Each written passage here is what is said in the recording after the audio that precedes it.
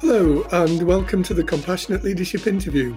I'm Chris Whitehead and my guest today is Rayek Rizek, author of the book The Anteater and the Jaguar, cafe owner and former mayor of Neve Shalom, Wahat al-Salam.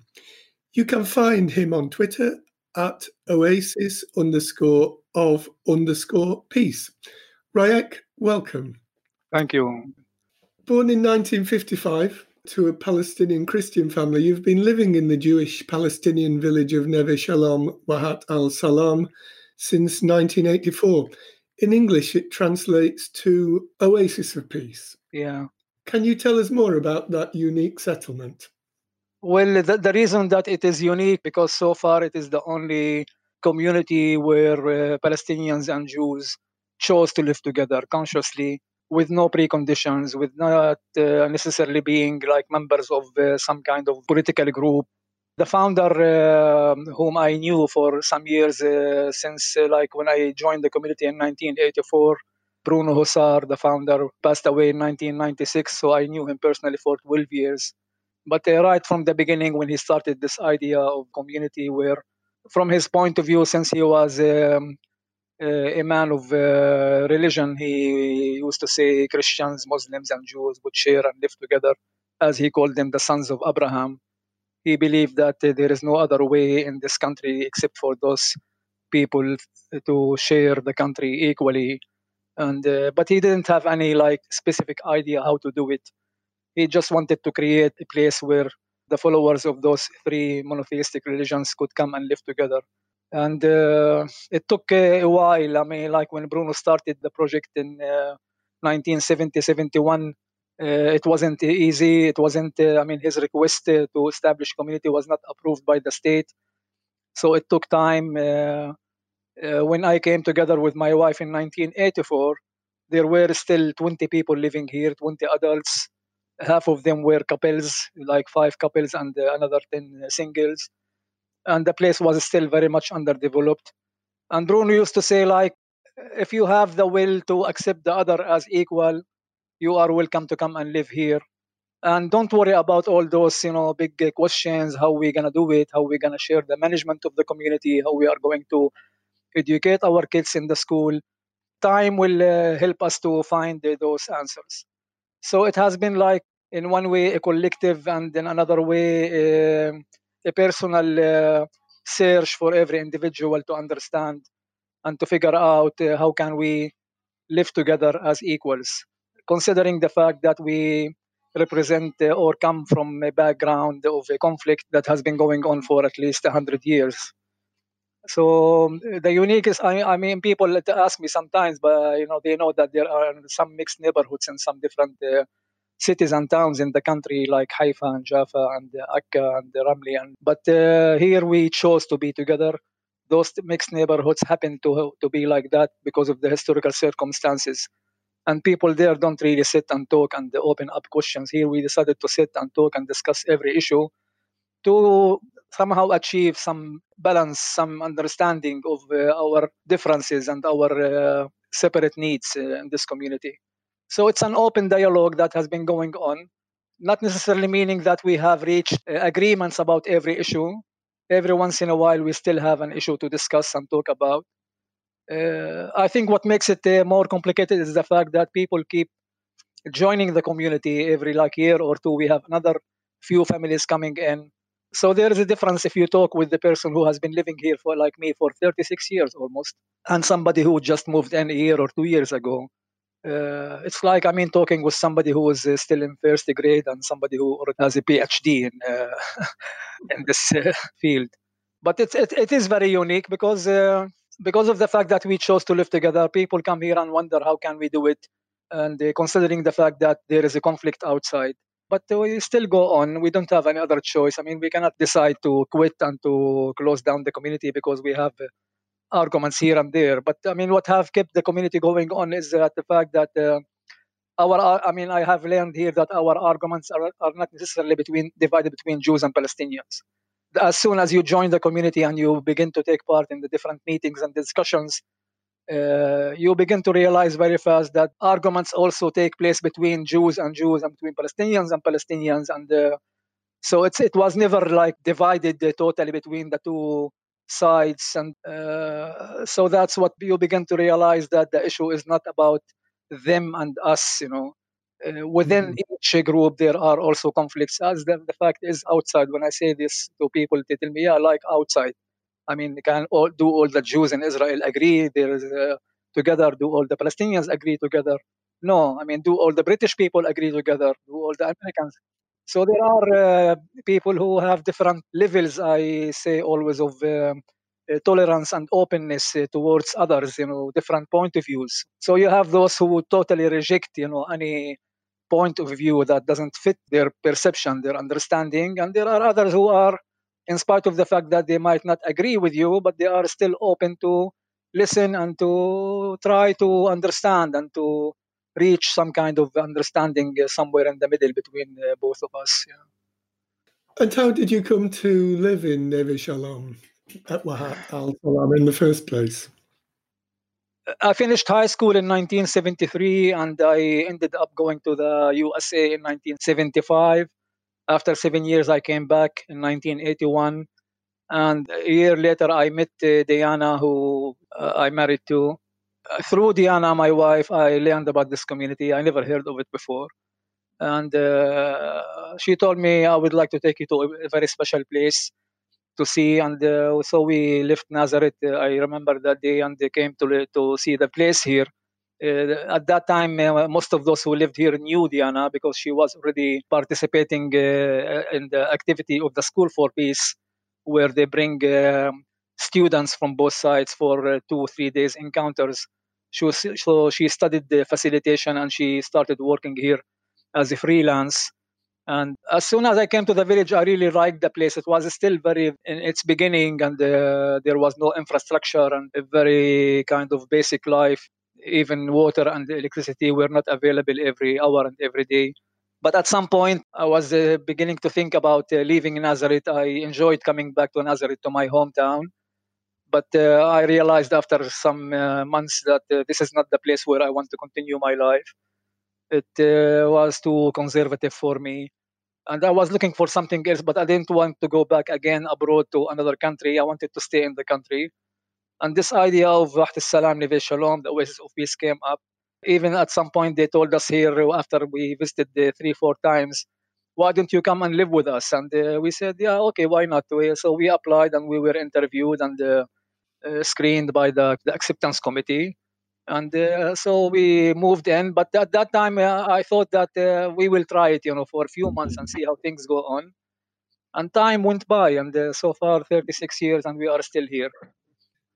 I love it that you came together, but you didn't have a particular model of how it was going to work, did you? You just had that positive intent towards one another and that commitment and the determination to keep talking, I think.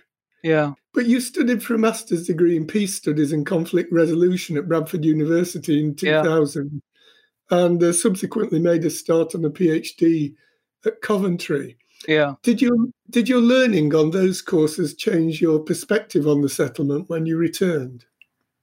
More when I did about 1 year at Coventry, preparing for my PhD.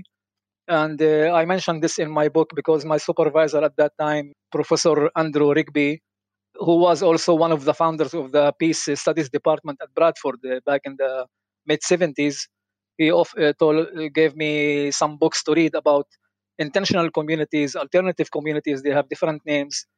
And I was surprised to learn about communities that were established even back in the 1600s of different European immigrants to the Americas. And some of those communities were like based on religious ideas. Some other later, like during the Industrial Revolution in Europe, there were communities that were based on a communist life of, living together, sharing, equal, no rich, no poor, all the same. And so I did a lot of readings about those different communities at different stages in history.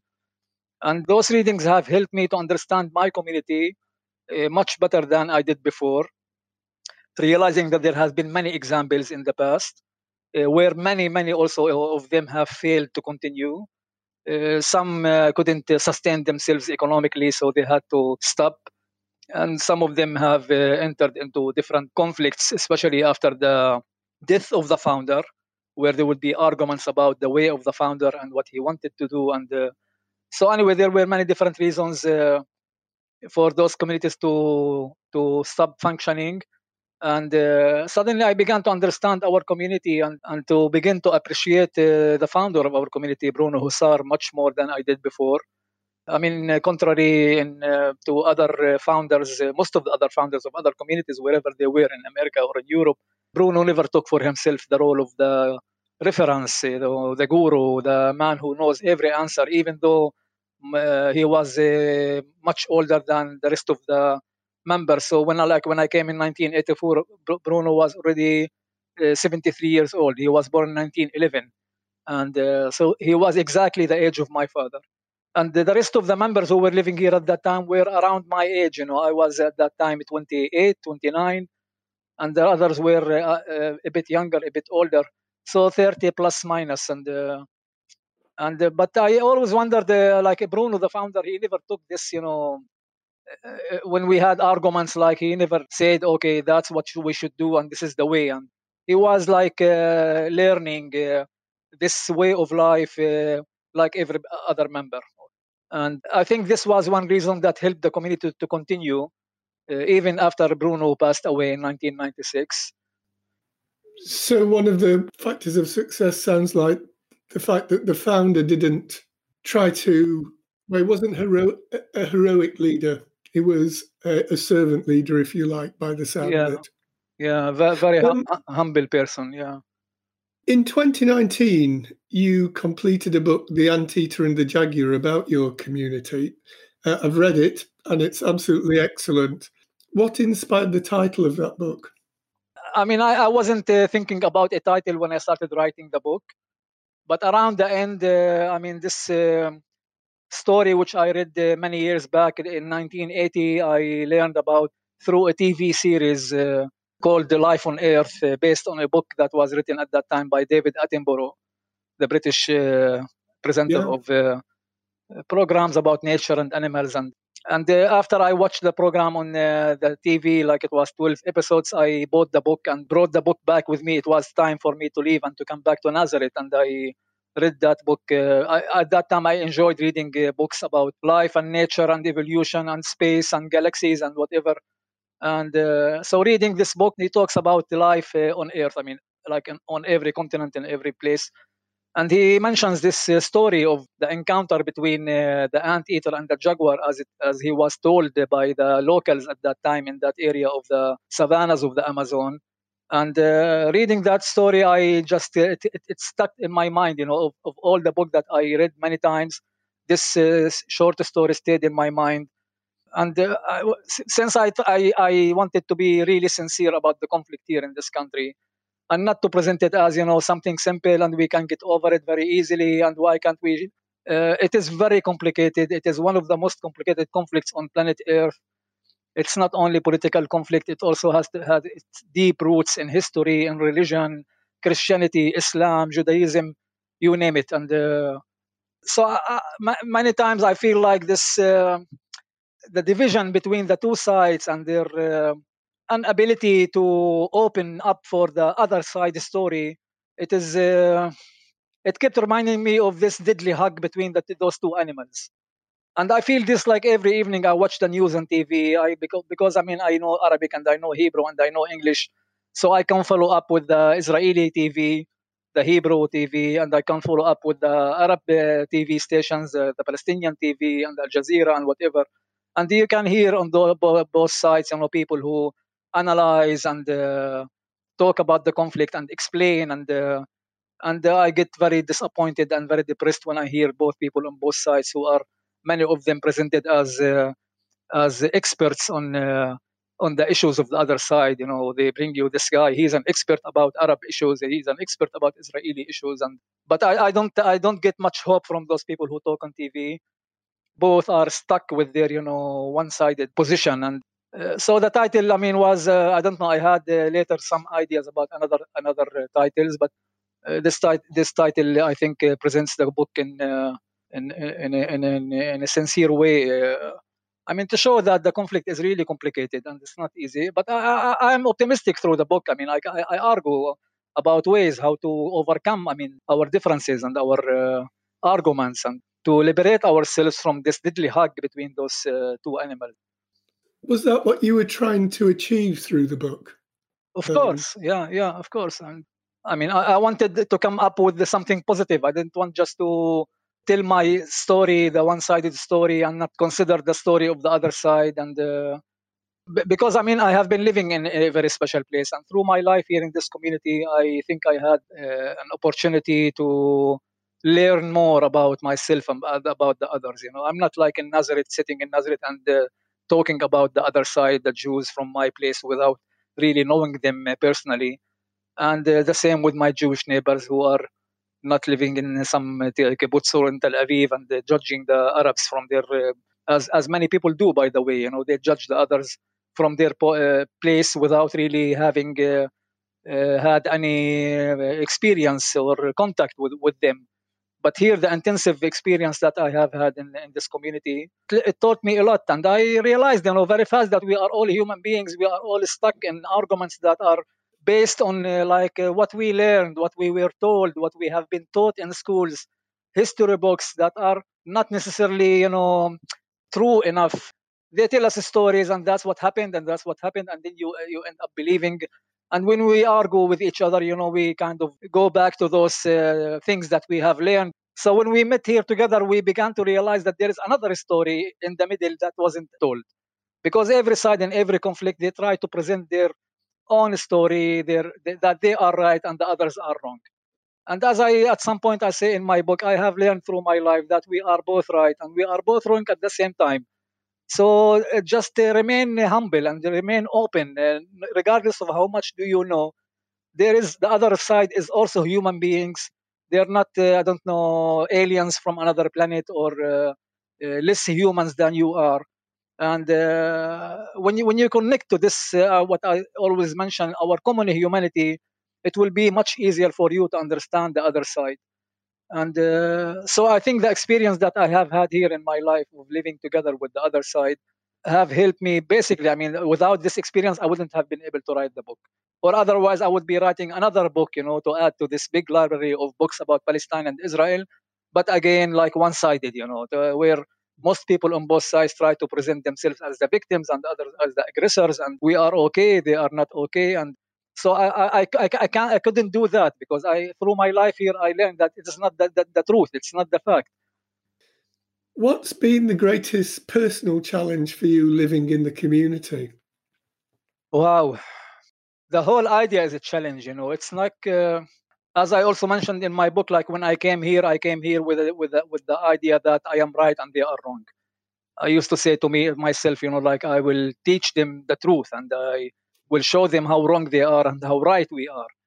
But with the time, living here requires a lot of compromise, not to give up, about important things that you believe in, but about your attitude. It's to learn to be more open, okay, not to reject the other directly as soon as they come up with an idea or a thought that doesn't fit your understanding. Besides the fact that community life, which I have learned also after some years, community life by itself is a very big challenge. Some people, on the level of small family, they cannot tolerate each other in the house, like parents and kids and cousins and whatever. But here I always say that I have chosen to live with a much bigger family, because we are in contact all the time, because we are together, partners in trying to build up something different. So you cannot just come and live here and sit on the side and not do anything.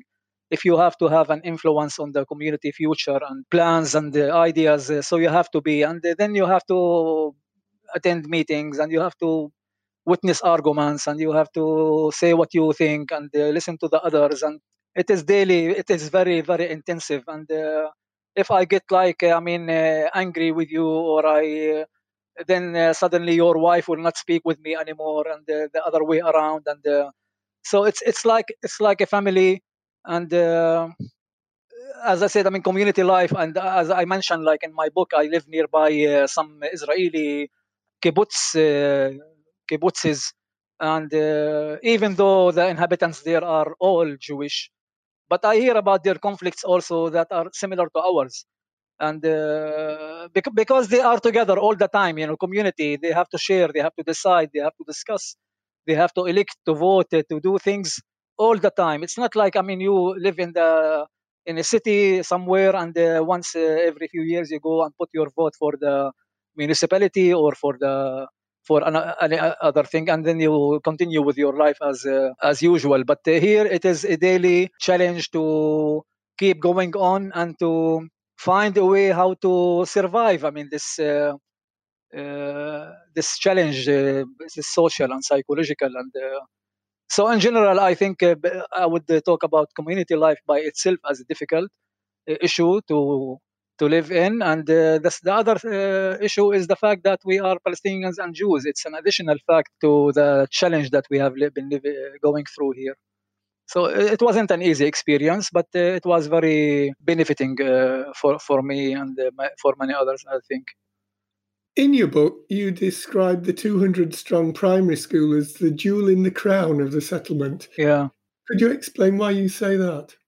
Considering the fact that we have other institutions, but I have always believed that the experience that you get as a child will remain with you forever. And comparing like what little children go through here, like when they attend first grade, second grade, really young kids, 7, 8 years old, in comparison to those adults who come and take part in discussions, who are already carrying the load on their back, and they think that they know everything, and the arguments between them are really could get very tough. But when you deal with children, it is something different. And I believe, I mean, through the past, since the school was opened in 1984, so it's almost already 36 years. I think there have been thousands of children who have passed through our school from the community and from nearby communities around us. And I believe that all those kids who have who have spent a year or two or three or four in our school, this experience at their youth will remain with them. I think they will grow up with this memory of being in a mixed school of Jews and Palestinians, and they played together, and so that's why I call it the jewel, because the effect on other people is much more stronger in the primary school than any other kind of work that we can do together. I love it that in your book you don't pretend that it has been a walk in the park. For example, you resigned from the School of Peace in 1989 and boycotted the community from within for 7 years. Yeah. How did you become reconciled? Yeah. Well, it took time. I mean, those were very difficult years for myself and for my wife too. I don't know. Sometimes I regret the fact that I have resigned at that time, but now you cannot fix the past. But even though I have resigned and I quit the community meetings and discussions for 6, 7 years, I was still living in the community, and I was aware of what was happening, and I was still having my private talks and discussions with different members in the community here and there. And I did not give up on hope to do something better in this place here.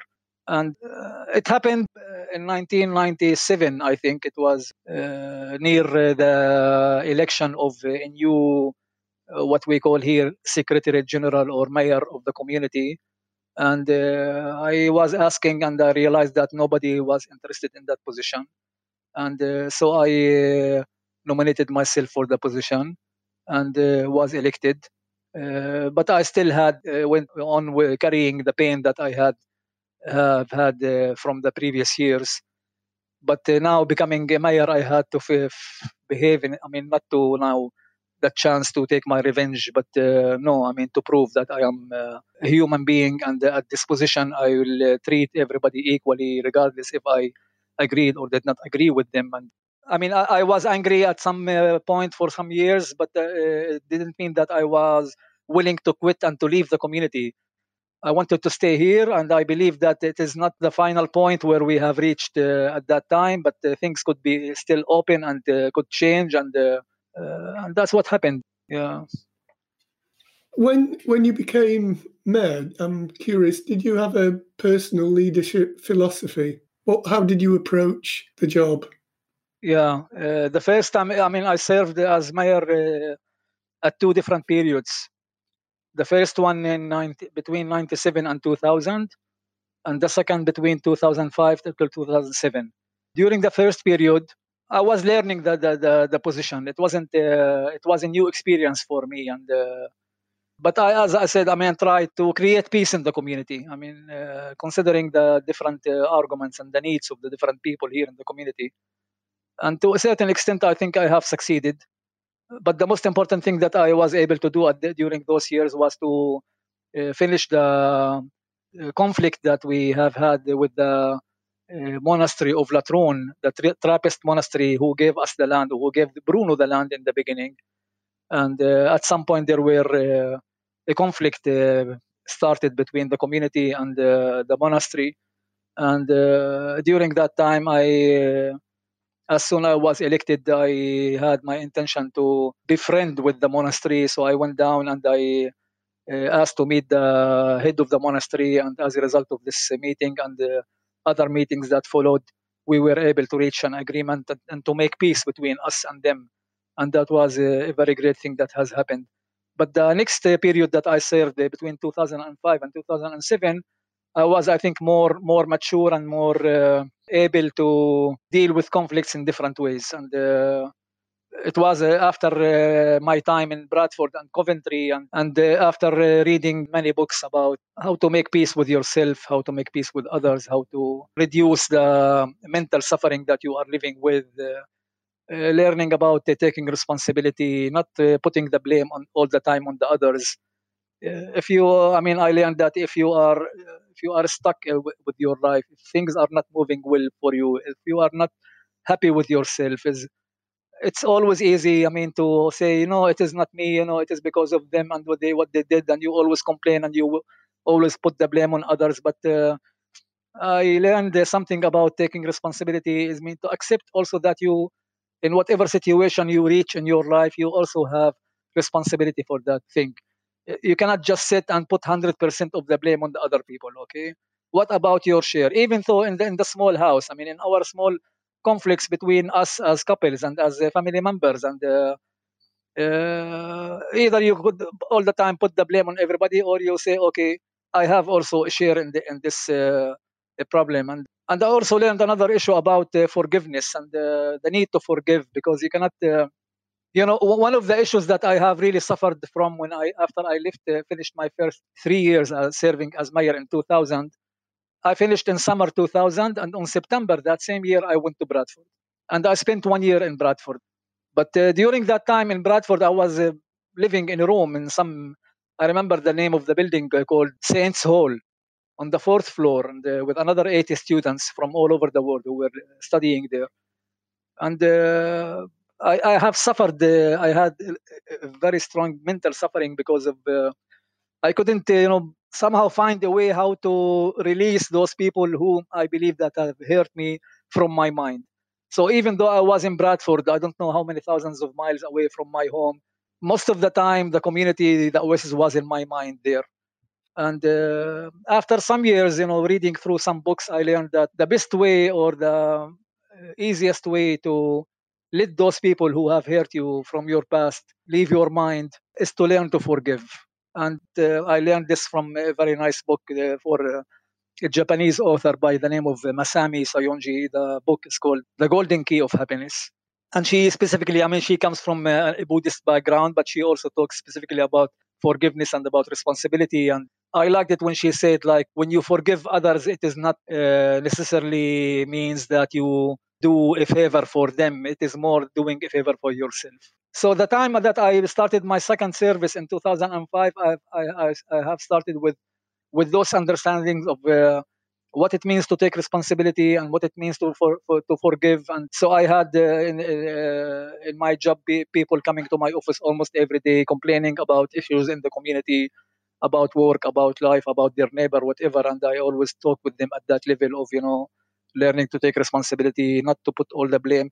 And suddenly these thoughts, about the personal issues, forgiveness and responsibility, somehow opened up my mind towards the bigger conflict, the Israeli-Palestinian conflict. No, that sounds really, really wise to me. That's Yeah. brilliant. Thank you, Chris. Despite an impressive visitor list that includes Richard Gere, Stephen Hawking, Roger Waters, few people have heard of the community in the UK. Yeah. I first heard about Neve Shalom Wahat Al Salam from a Jewish neighbour in Sheffield. As the only community inhabited by choice by Palestinian Arabs and Jews in the whole of Israel-Palestine, it strikes me as surprising that it's not more widely known. Yeah. Why do you think that is? I don't know, in spite of the fact that through the years, let's say hundreds of journalists representing different newspapers, TV programs, have approached us for an article or a report. And I think that almost every TV in Europe and in America was here at some point. And so we have been covered in the press a lot. And we have what we call friends of the Oasis in different countries in Europe and the States who also talk about us. But I felt that there is an intention from many others to kind of intentionally ignore the presence of this community because it shows something else. Many people, regrettably, I talk to and they tell me, don't forget about it. I mean, this conflict is unresolvable. There is no way that this conflict can be solved. And here we show a small example. It is not perfect, as I said in my book. It is not utopia, as I said in my book. But we show that people can live together. I mean, all it needs is to begin with a constitution that says everybody is equal. And if we reach something like that in this country also, I mean, the fact that in the community here that our conflicts are not necessarily, I mean, we have our political arguments about the issues here and there, but most of the arguments here about the community plans and future and budgets and spending and employment of this person, of that person. But we don't have a place to argue about equality in the community because equality is fixed in the constitution. Nobody can come here and say, yeah, because I'm Jewish, you are not treating me equally, or because I'm an Arab, you are not treating me equally. We are showing a great example, but many people come here, thinking that they will hear an answer for every question. We are not, as I say, I mean, we are not specialists in conflict resolution as a group. We are not all holders of PhDs in that field. We are just regular people like everybody else who made this choice to come and live together. And in spite of the fact that we are not professionals in fields of conflict management and resolution or whatever, we have been showing an example of a lively community that has been growing. Started with one person. When I came together with Diana, there were, as I said, mentioned before, 20 people living here. Today we count about 500 people. But regrettably, the fact that we don't have enough land to expand on, otherwise, considering the number of people who approach us almost every day, people come here asking for a possibility to come and live here. But since we hold a small piece of land, which is like 50 acres, 200,000 square meters, I mean, the final plan will include 150 families. Now we are about 110, 120. So, as I mentioned in my book, like considering the number of people who approach us every year, we could have to become a small town if we were able to absorb all of them. So this shows that it's not only those who live here believe in this idea. When you ask people why do you want to come and live in the Oasis of Peace, most of them would say that the main motive is their children. They want to provide their kids a much more humane environment and reality. Okay, not like the outside one-sided reality. And people who have become aware to the possibility of there is no other way for us except to find a way how to share our lives here as equals because we are all human beings. So there are many of those people. But the media, especially the local media, both by the way Jewish and Arab media, they are like always checking us about every small issue that we did not agree about. Then they make like a mountain of a mole mound. Oasis of Peace, they think that it should be perfect here and that we should be hugging each other every morning and every evening. And I don't think that peace means that. peace, that doesn't mean that you should hug the other person every morning and every evening. It is about respect. It is about respecting borders between you and them. It is about carrying ideas and thoughts that really doesn't turn to be like a racist or it's about tolerance. It's about common humanity. To see our children here playing together and going out together, Jewish and Palestinian, and this is a generation that I think is one of the most beautiful generations that we are bringing up here, our children, including my two sons who are now not children. I mean, our eldest son just celebrated 33 years yesterday, 1st of June, and our second son is about 30. But they both grew up here. And now they are living, the eldest is living in Tel Aviv because of his work. He's working in computer, like high tech, and the other one also in the same thing in Jerusalem. And from what I know, I mean, their friendship, their group, their friends around them, they are both Jewish and Palestinian. That's how they grew up here, and they took this with them towards the outside. And they, of course, as young people, they sit and they talk about politics and they argue, but not to the point of, getting to disconnect their relation with each other. Or somehow we all know that we are living under a big lie. There are too many lies in history.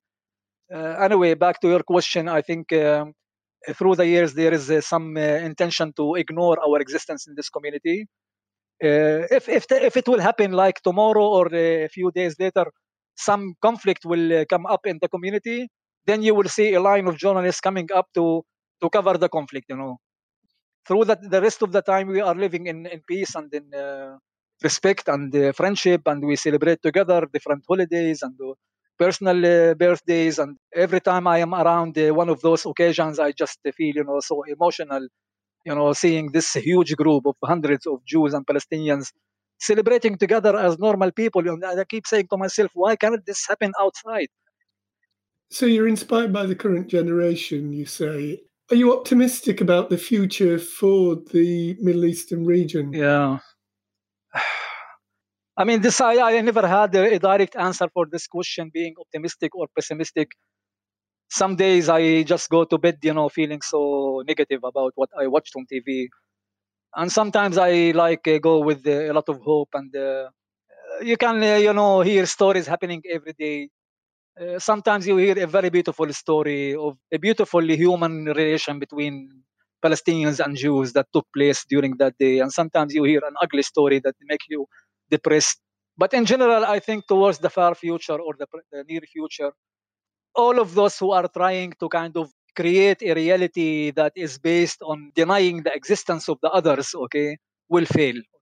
It will take time, but I think at some point we will all realize that there is no other way. I think like comparing today to the back to the 1980s when I came to the community, I think in spite of all what we see on TV and hear on the news, there are more and more people on both sides, Jews and Palestinians, who are more aware of the need of the other side. But what is missing is that some leadership, some people to lead those people to in some kind of political party, or somebody to have enough courage to come up and say, okay, there is no other way except for us to live together as equals. We can live together as equals. It doesn't necessarily mean one state for everybody. It could be. I mean, this might be my ultimate hope. One state, why not? Okay, because after all, our conflicts here are not Jews and Palestinians. Okay, it is people and people who have different interests in life, and but we could figure out other ways, of maybe some kind of confederation. But at least, I mean, to find out a different way of living together in a more peaceful way. Now, during the Corona time, I mean, like we have been hearing for many years that 30 to 40% of the medical staff in the Israeli hospitals are Palestinian Arabs, Israeli Palestinians. I don't know why. I mean, there are so many Israeli Palestinians who are studying medicine. Every year, there are like 100 and more graduates who, some of them study here in the country, and some go to some universities in Eastern Europe and they study there and come back. And of course, they have to pass that state exam, and they do. And so many of them are working in the hospitals, and many of them have become also heads of departments. One of them is a member, a young son of our neighboring family here, Dr. Suleiman Boulos. Suleiman is now 40 years old. 2 years ago, he was appointed the head of the oncology department in Sha'aret Tzedek Hospital. It is one of the big hospitals in Jerusalem. the youngest man to be ever occupying such a position. And like him, we have many others. So Jews go to the hospitals today, and as I mentioned in my book, because I had to spend 2 weeks many years ago in the hospital, you lie on the bed in the hospital and you don't know who will come to you. Is it doctor, I don't know, whatever Arab name, or doctor whatever Jewish name, okay? And the same thing with the nurses. So you see so much humanity there, and people get really very emotional when they go there with certain thoughts and judgments about the other side, and suddenly a Jewish patient, he will be treated by an Arab doctor who saved his life because of the treatment. And so all in all, I think I have to struggle to remain optimistic. I don't want to be a pessimistic person in this life. The community is supported in part by donations from friends associations in America, Europe, and Japan. I think you mentioned that earlier. Can you tell us how interested listeners might become involved? Yeah, not necessarily directly involved, but we have, like, during the regular times before the corona, and there is an average of a bus or two buses every day of tourists who come to visit our community, and they get inspired by the visit here. Today, I think we are in much more less need of receiving donations and money, except maybe mainly for the primary school. The primary school has been always a very financial burden on the community, because of the fact that it is bilingual.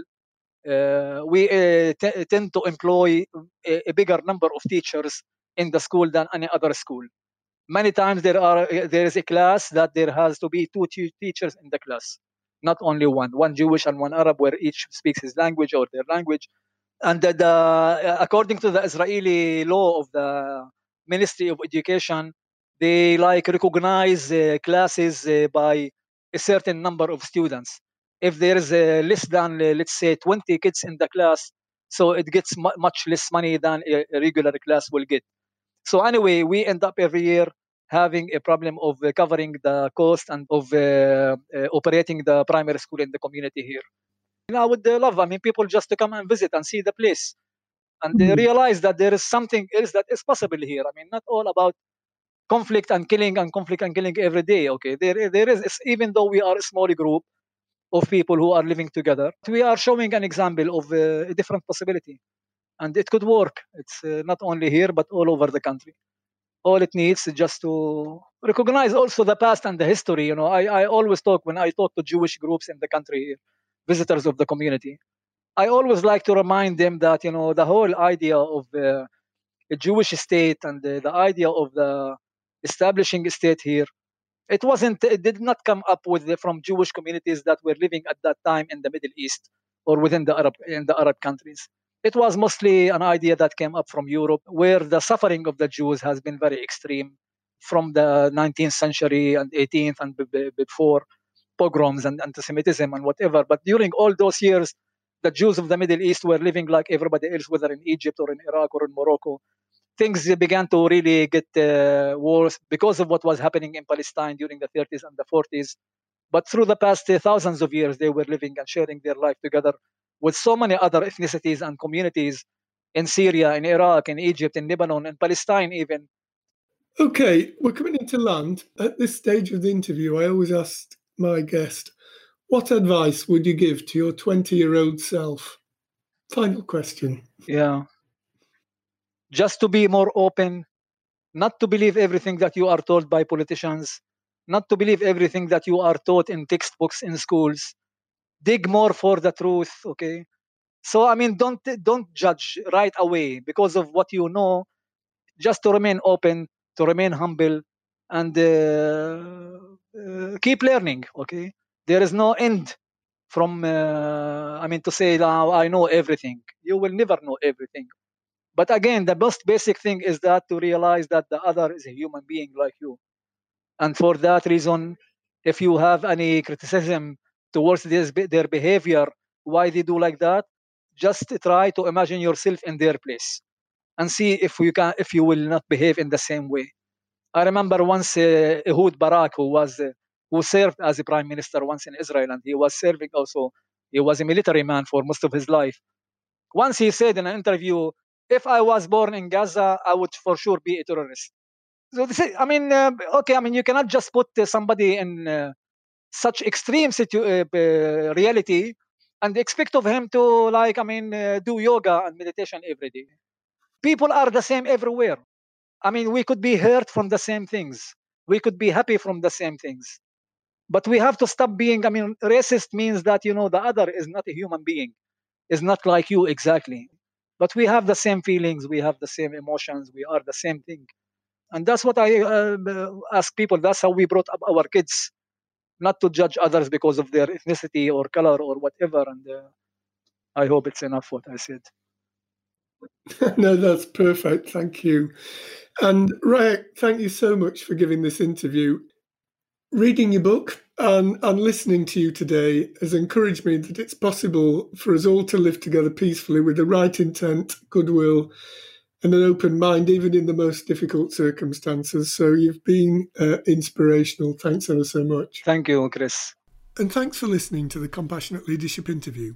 If you'd like to support the show, you can find me at patreon.com/Chris Whitehead. Email me about the show, chris@damflask-consulting.com. You can find Compassionate Leadership, the book, on Amazon. This episode was recorded by Squadcast in Sheffield and in Neve Shalom, Wahat Asalam. And the music was brought to you by 96 Back on CPU Records.